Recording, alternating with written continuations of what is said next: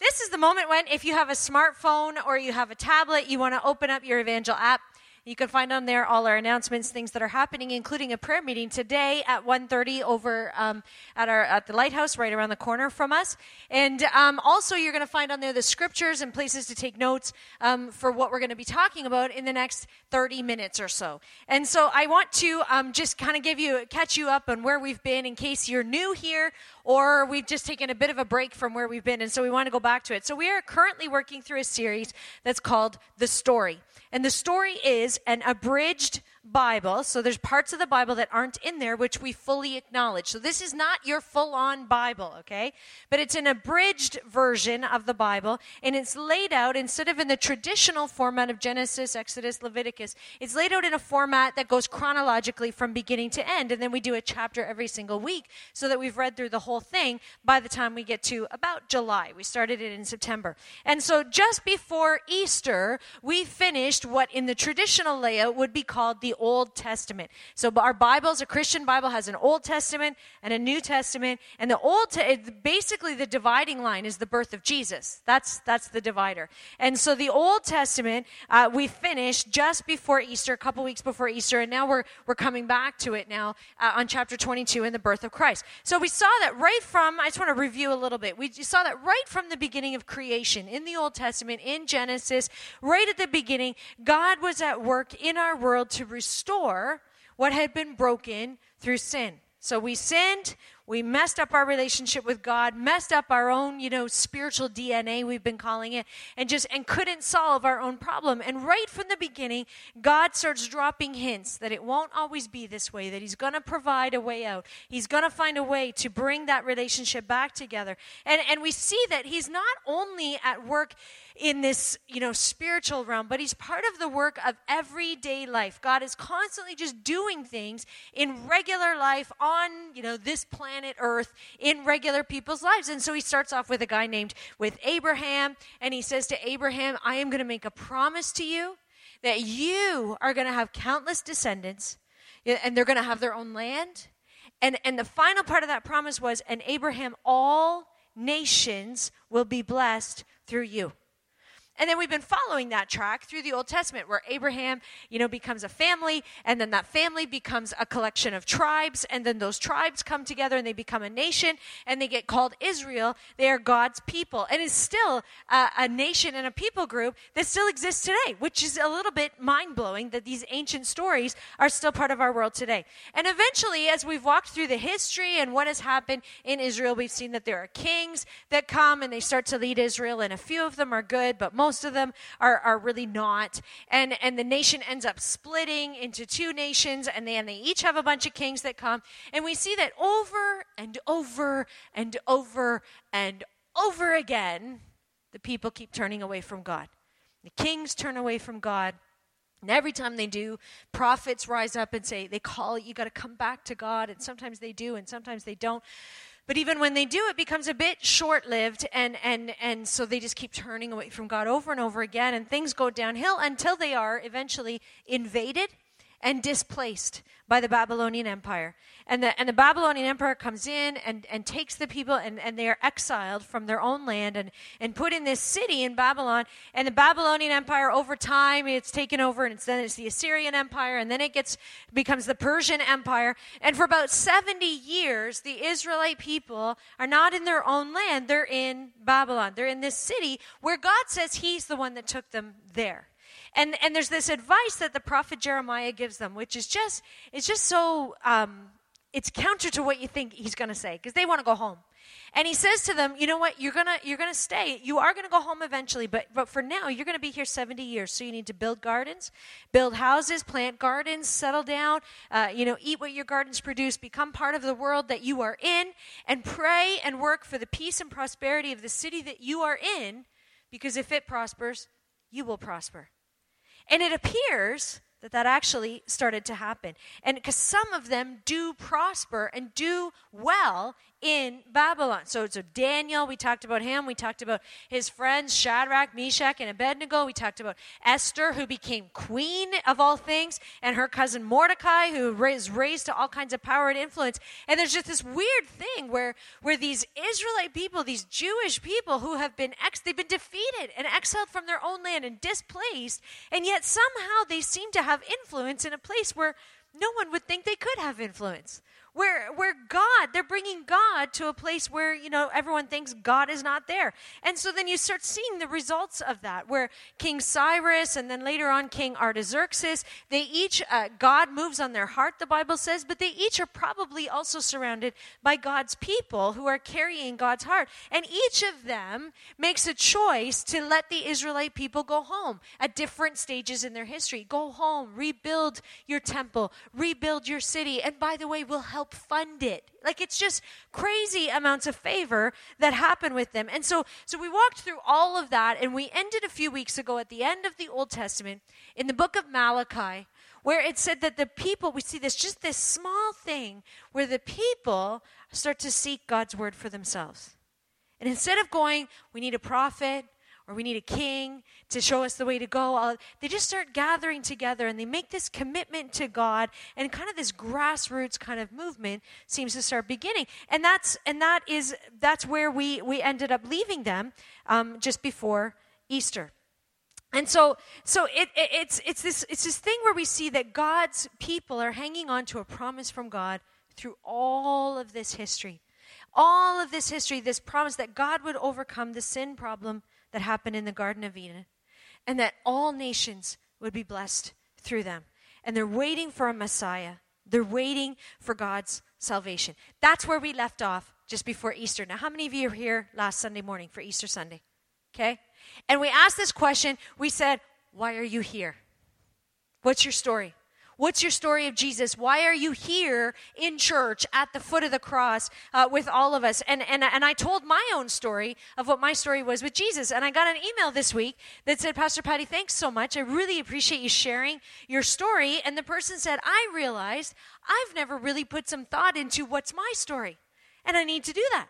Because I have a story of Jesus, I am a follower of Jesus, and I need to put the dots together and kind of go, hey, what's my story? And I was just thrilled to get a response like that. I was so appreciative to hear that, because Easter weekend is such an incredible reminder that we have a story. We have a story. You have a story. Turn to the person beside you and go, you have a story. And don't tell them now, because I'm talking, but later, okay? You have a story. We all have a story, and we all are part of something that is much bigger than ourselves. Much bigger than ourselves. Now, the coolest thing happened this week that I thought was kind of cool. So, one of my neighbors came to our service on Sunday morning, and so Jeff and I were out walking the dog later on Easter Sunday afternoon, and we met up with this neighbor. We saw her; she was walking her dogs, and so we were chatting and talking about what it had been like in church on Sunday morning. And as we were talking, she said, she goes, "Listen, I just had an idea." She said, "I have a bicycle. And it's a really good bicycle, but I don't really use it anymore. And I was just wondering, I'm thinking I'd like to give it away. Is there somebody in your congregation that could maybe use it?" And I said, "I don't know." And I said, "But you know what I'll do? I'll ask at staff meeting if anybody knows." And usually, I don't always follow through like that, because we have lots of people that, hey, I could empty out my garage into your church building. And I go, we don't really have space for that.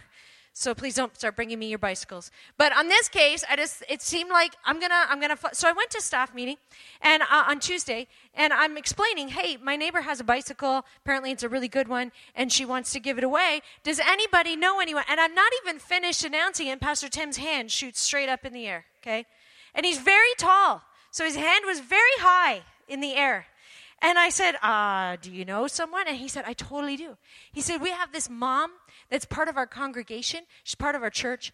And she's so generous. And she's always serving. And she'll take the bus, a couple of buses sometimes, just to bring snacks for youth or to some of the young adults things. And she just goes out of her way to bless our youth and bless our young adults. And her kid's bike was stolen this week. Right? And he goes, so she gave him her bike, but now she doesn't have a bike, and she really needs one to get around. And I said, well, I know somebody that's got a bike. And so the bike came over to our basement, and that's a picture of it right there. And Pastor Tim picked it up and delivered it on Thursday or Friday this week. And, it just was the perfect timing and the perfect need to fit, the perfect thing to fit the perfect need. I mean, it's almost like God was a part of it, right? Almost. It's almost like we're part of something bigger. We are part of something bigger than ourselves. So this week, in the story, in this series that we're doing, we're starting the New Testament, which is the birth of Jesus, okay? In other words, the Christmas story, which is weird when we just did Easter last week. A little bit awkward. And so just consider it a prequel. And that's what we're going to do today. And many of you will know this story or at least know parts of it, but let me just recall it for you. So when you talk about the birth of Jesus and you talk about the Christmas story, there's this moment when an angel appears to this young woman, this young unmarried virgin woman, Mary, and says, you're going to be pregnant with the Son of God. And it goes on from there. And of course, you all have been at Christmas in the Park in Cabot Square. So you know the story. You know that she gets pregnant, she's with the Son of God, and then she and Joseph, they have to take a trip to Bethlehem. And they go to Bethlehem because there's a census that gets called. So at 9 months pregnant, she's got to travel to Bethlehem. And they get there, and because everybody else had to travel, there's no room at the inn. The Airbnb system has fallen apart completely. And so this baby is born in a manger, born in a stable. And then somewhere in that Christmas story, there's also angels that appear in the sky to a bunch of shepherds. And they go, hey, today a Savior has been born. And the shepherds go, cool. And they show up at the stable and the manger. And then there's always this piece that sort of doesn't quite seem to fit, but we work on it, where wise men from the east, or the Magi, and they come and somehow they end up at the manger and the stable, which isn't actually true. But we put them there because it works. And it always ends, the Christmas story always ends with a beautiful tableau like this, where they're all just peacefully standing in a barn that smells pleasant. And they're all just peacefully standing, right, gazing at the Christ child, and that is the story of Christmas, which isn't at all realistic. So there, I've said the Christmas story. Now we're going to reframe it, okay? And we're going to reframe it because this is not just the Christmas story. This is the next piece in God's story. This is the next piece in the story that we are looking at. And what happens in what we call the Christmas story is actually in the context of something that is much, much bigger. Okay? So it's bigger in history. This was more than just a young random couple whose baby arrived, a little too soon. This is much more than that. If you look in history and at Israel's genealogy and their timeline, which most of us prefer not to look at because we go, who cares? But Matthew, when he starts the story of Jesus, he starts off with a genealogical list. Now, I'm not going to ask you how many of you have read it, because I know you all skip it, okay? I know that, and I understand that. But Matthew writes it down, and he writes it down for them all because he wants his readers to see who Jesus came from, where Jesus came from, and where it fits in Israel's history. And you, because you have been going through this series with us, you're going to recognize names that you never recognized before, and you are going to have a better idea too if you've been part of the story. So here's how Matthew starts. And I'm not even going to put it on the screens because it's too hard, okay? So just stick with me. Here's how it starts. This, Matthew says, is the genealogy of Jesus the Messiah, the son of David, the son of Abraham. Okay, that's the introductory sentence where he hits the high points: Abraham, David, Jesus. He's trying to show all the way through that Jesus is going to be a high point. And then he goes back and he starts listing the names that go between each of those. Okay, here we go. Abraham was the father of Isaac. Isaac, the father of Jacob. Jacob, the father of Judah. How many go, I know these names? Hello? Okay, so we know these names. Okay, Jacob, the father of Judah and his brothers. Judah, the father of Perez and Zerah, whose mother was Tamar. Oh, we know that story. That was a gross one. And Perez, the father of Hezron. Hezron, the father of Ram. Ram, the father of Amminadab. Amminadab, the father of Nahshon. Nahshon, the father of Salmon. Salmon, the father of Boaz, whose mother was Rahab. Oh, we know that name too. We know that story. Boaz, the father of Obed, whose mother was Ruth. Oh, we know her as well. Obed was the father of Jesse, and Jesse, the father of King David. There's section 1, done. David was the father of Solomon. We know him, whose mother had been Uriah's wife. Solomon was the father of Rehoboam. We know him too. Rehoboam, the father of Abijah. Abijah, the father of Asa. Asa, the father of Jehoshaphat. Jehoshaphat, the father of Jehoram. Jehoram, the father of Uzziah. Uzziah, the father of Jotham. Jotham, the father of Ahaz. Ahaz, the father of Hezekiah. We heard of him. Hezekiah, the father of Manasseh. Manasseh, the father of Amon. Amon, the father of Josiah. And Josiah, the father of Jeconiah and his brothers at the time of the exile to Babylon. Woo! We know about that too, the exile. Okay? After the exile to Babylon, Jeconiah was the father of Shealtiel. Shealtiel was the father of Zerubbabel, who we heard of because his name sounds funny and we liked it. Zerubbabel, the father of Abihud. Abihud, the father of Eliakim. Eliakim, the father of Azor. Azor, the father of Zadok. Zadok, the father of Achim. Achim, the father of Elihud. Elihud, the father of Eleazar. Eleazar, the father of Mathan. Mathan, the father of Jacob. And Jacob, the father of Joseph, the husband of Mary. And Mary was the mother of Jesus, who is called the Messiah. Okay? I pronounced all those names, so just saying. But Matthew wants us to see that this matters because what he does is this is how Matthew sums it up. He says, thus, there were 14 generations from Abraham to David, 14 from David to the exile to Babylon, and 14 from the exile to the Messiah. Now, we go, why does that matter? We don't care. But Matthew's readers, his first audience, his Jewish audience, they understand. He's trying to say that Jesus is significant in their history. He's a big deal in their history as God's people. And so he draws this line for them to say, look, Abraham was the founder of who we are. King David was the greatest king Israel ever had. The exile was the lowest point in our history. And now the birth of Jesus, who's going to become the Savior, the Messiah. He's trying to show that to them. This is bigger than just a young couple and their baby. Okay?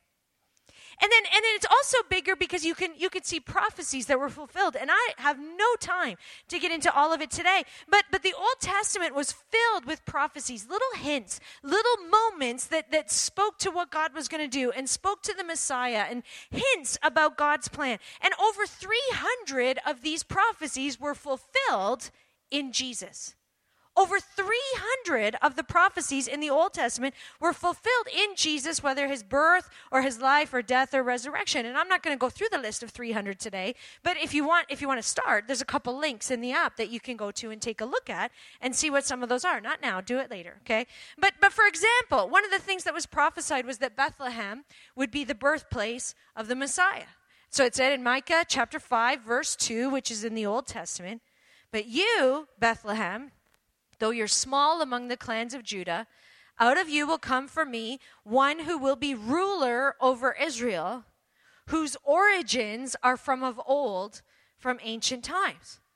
That was prophesied hundreds of years before. And then Jesus, who isn't even supposed to be in Bethlehem, he's in Nazareth is where his family's from, but census and bang, born in Bethlehem. Okay? Then and there was a prophecy that the Messiah would be born from a virgin. In Isaiah chapter 7, verse 14, it said, therefore the Lord himself will give you a sign. The virgin will conceive and give birth to a son and will call him Emmanuel. That's just two examples. And the list goes on. Now, if you go, but Patty, I don't actually believe in the Bible at all, that's fine. So then you think I'm just doing circular argumentation, and that's fine. But I just want to point out to you that even if you don't think that the Bible is true at all, so how could it fulfill its own prophecies? Well, I just want to point out to you, this is a text that was written a piece at a time over centuries. And there's this incredible unity of the story that is carried throughout that. It's hard to explain that, if God isn't a part of that whole thing. And furthermore, those who were closest to Jesus, those who were there, the ones who wrote Matthew, Mark, Luke, and John, all four of them wrote stories of Jesus. They were persecuted and they died because they believed that Jesus was the Messiah.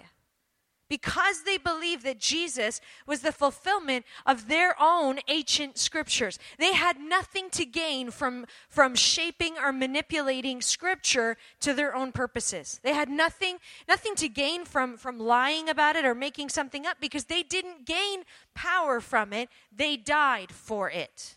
They gave up their lives for that. They actually believed, the ones that were there, first-hand account, actually believed that Jesus was the fulfillment of hundreds of years of prophecy from their own Jewish faith. Nobody else has made that claim with any real long-term persuasion about anyone else in history. Just throwing that out there. And you go, well, Patty, people die for their faith in other religions. Yes, they do. And martyrdom is not proof of truth.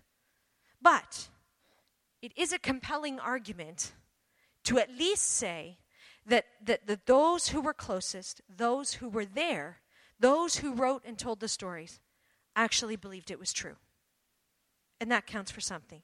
They believed that this was bigger than just a young couple and their baby. And it wasn't just them. I mean, it was their world around them. It wasn't just a few Jewish people in Bethlehem. No, then these magi, they come, these educated men, these wise men from the east, from a different people group, a different place, people who study the stars, studied the planets, studied their movements, all of that. They traveled a great distance because the signs in the sky said to them something significant has happened. There's a king that's been born. And they felt it was significant enough to travel for that. And when they went there and they went to Herod, who was a king, he didn't just go, oh, silly wise men, get a better telescope. He didn't say that to them. It says when they said, hey, a king has been born, we've seen it in the stars, he took it seriously because he was the king and this was a threat to him. And in fact, it wasn't just Herod as some kind of paranoid guy. It says in Matthew chapter 2, verse 3, that when King Herod heard this, he was disturbed, and all Jerusalem with him.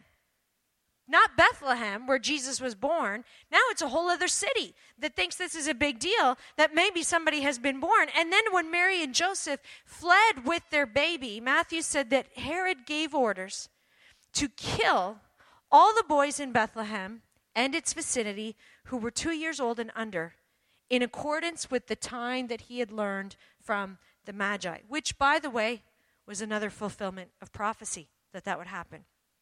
So Herod and all of Jerusalem and the Jewish leaders and the Magi from an entirely different people group, none of them thought this was just another young couple and their baby.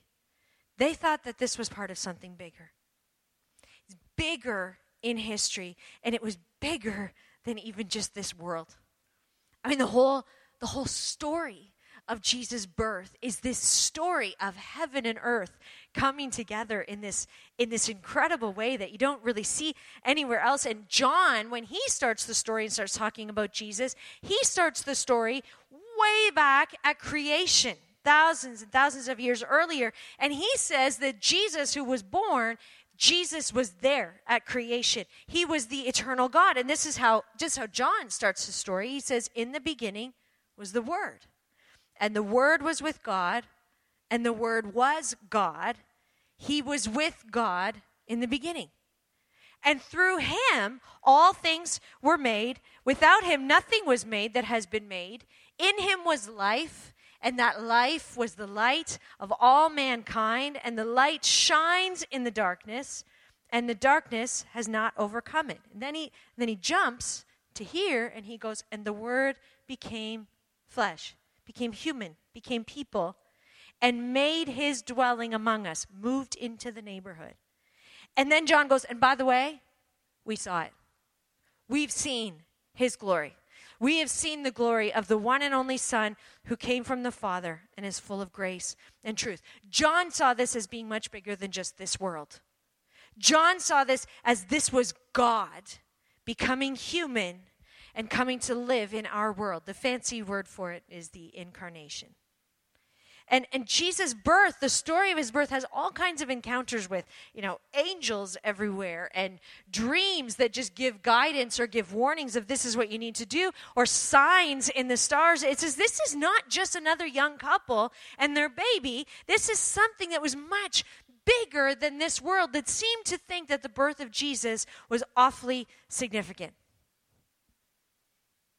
And Mary, it seems, is the only one who got that.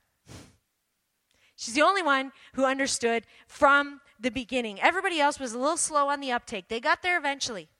But Mary seemed to get it right from the beginning. And before she even gave birth, so here she is, just this young woman, pregnant, just living her regular life, and she understands already that what is happening in her is something that is bigger than herself. It's something that's a part of a much bigger plan that she has become a part of, and she understands that God is at work and that she's a part of it.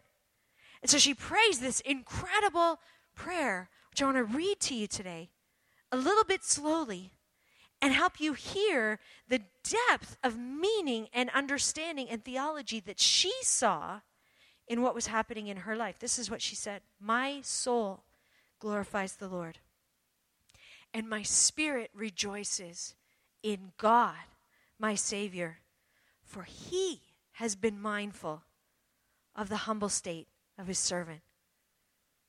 And she said, "From now on, all generations will call me blessed." Big picture. "For the Mighty One has done great things for me. Holy is his name. His mercy extends to those who fear him from generation to generation. He has performed mighty deeds with his arm. He has scattered those who are proud in their inmost thoughts." This young pregnant woman goes, "He has brought down rulers from their thrones, but has lifted up the humble. He has filled the hungry with good things, but has sent the rich away empty." And then get this, think of it with all that you know. "He has helped his servant Israel, remembering to be merciful to Abraham and his descendants forever, just as he promised our ancestors." Remember that promise to Abraham way back there? All nations will be blessed through you and through your descendants. Mary goes, "This is it. This is it.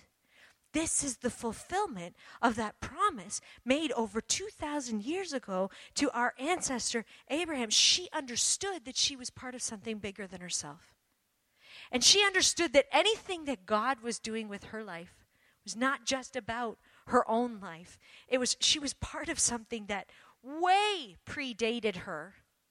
And she was part of something that would long outlive her. And her response then was to own that and to acknowledge it and go, "God, I get that I'm part of a bigger plan. I understand." She changed her frame of reference. She understood that she was part of God's story at work, and she decided to celebrate that and welcome that into her own life. This week, I got a little bit overwhelmed. Does anyone here ever get overwhelmed? Anyone? Does anyone here ever get overwhelmed with good? Like you just can't take the joy anymore? That's what happened to me. This happens to my dog every time we come home. She just can't handle it. There's too much joy I don't get overwhelmed with joy that often as my dog. But so I got overwhelmed in a good way. And the reason I got overwhelmed in a good way was there's so much good happening. I just was going, I can't take it anymore. I can't handle all the good stuff that's happening. And because I keep hearing stories and I keep getting emails of Pastor Patty this and Patty that, and here's another thing that happened. So we dropped, for example, a hint to you a couple of weeks ago about our property around the corner and what we think God is leading us to do with it. And you go, "What is that?" Anyway, I don't have time to tell you today. So I can't help. But can I tell you, we were in a meeting just over a week ago where our jaws dropped on the floor because we could not believe the amount of favor that is being shown to this church to be able to do what we think God is calling us to do. I was like, what? It was amazing, okay? And then somebody else told me, so-and-so's colleague, they've been talking to them at work and saying, "Hey, this is a church, you come to my church if you want, or let me tell you about Jesus." And their colleague actually said to them, I just want you to know, I know you've been talking to me about your faith, and could you keep doing that?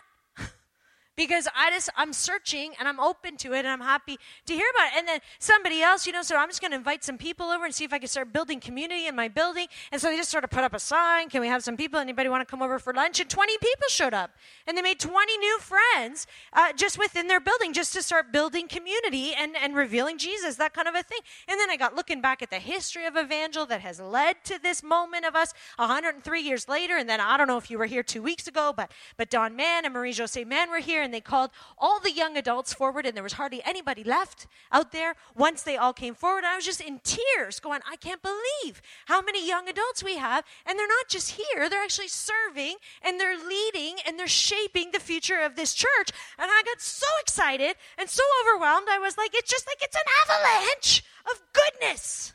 There's so much good that's happening, and it's really exciting and also terrifying because I'm supposed to be in charge of it. And that's a little bit scary. And so I went, okay, I should probably pray. I should probably pray and just spend some time with God about this because I'm starting to lose it just a little bit. And so this scripture came up in my devotions. And it was from Deuteronomy. Chapter 4, verse 39, and this is what it said: acknowledge and take to heart this day that the Lord is God. In heaven above and on the earth below, there is no other.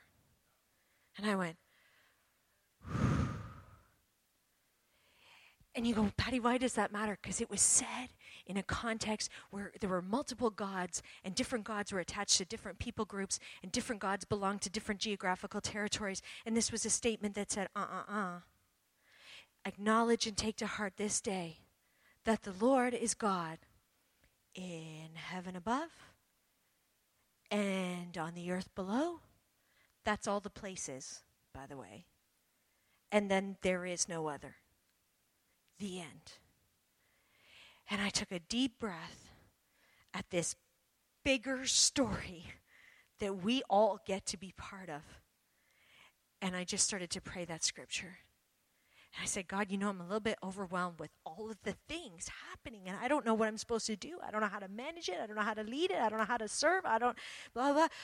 Lord, I acknowledge and take to heart this day that you are God in heaven above. And you are God on the earth below. There is no other. And that's a pretty big God at work in this world, working and including each of us as part of his story and accomplishing his purposes and writing his story and inviting us to be part of it and even accomplishing his story through you and me. Can I just tell you, that's a lot bigger than a Christmas story. And last weekend, if you were here, you heard me say, why are you here? What's your story of Jesus? And I love Easter because it's this reminder that we are part of something bigger than ourselves. We are. We're not separate from this story that we're studying. It's not a separate thing. We're part of it. We're part of this one. We are part of the same story that God was writing in Abraham and King David and Mary. It's still the same story. And we're invited to be part of it. We get to be part of it. And the first step, and maybe the step that we do over and over again, because this pastor had to do it again this week because I got overwhelmed. And pastors are supposed to have it all together, you know. The first step, and maybe the repeated step, is to go, God, I'm acknowledging I'm part of something bigger. I'm acknowledging this isn't about me. I'm acknowledging that you are God in heaven above and the earth below, and there is no other. And I'm going to welcome that God and your story into my life because I want to be part of something that's bigger than myself. And here's what I want you to hear this morning. I believe that God is at work in this church in a way that really matters right now.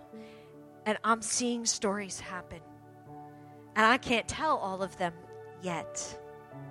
But there's something that's starting to happen in people's lives where people who are going, you know, I've been following God or just kind of serving God, but I didn't really know Jesus. And Patty, when you said, you know, you can't reveal Jesus unless you experience him, I thought, I don't know my story of Jesus. And they prayed, and God is giving them a story of Jesus. Or people that have been following God for a long time, but they were like, I don't know how to carry this outside of myself. I don't know how to carry Jesus to my world. And suddenly God is just opening doors and giving opportunities that weren't there before, and it's exciting. And I really believe that God is doing something here. And there's room for you and there's room for me because we're part of something bigger. So here's how I want to end this morning, I'm going to ask if you would stand with me. I'm going to ask if we could put that scripture that's back up on the screen, because we're going to end by praying this scripture. And for some of you, it'll be the first time you've ever prayed something like this. And for some of you, you've done it a million times. And I'm just telling you, let's do it again.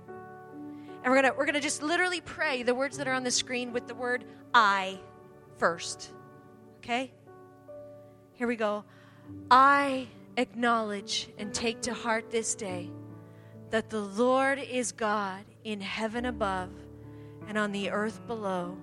There is no other. Just let that sink into your heart. Can we pray it again? And can we pray it with the word we instead of I? Because we're family and we're all in this together.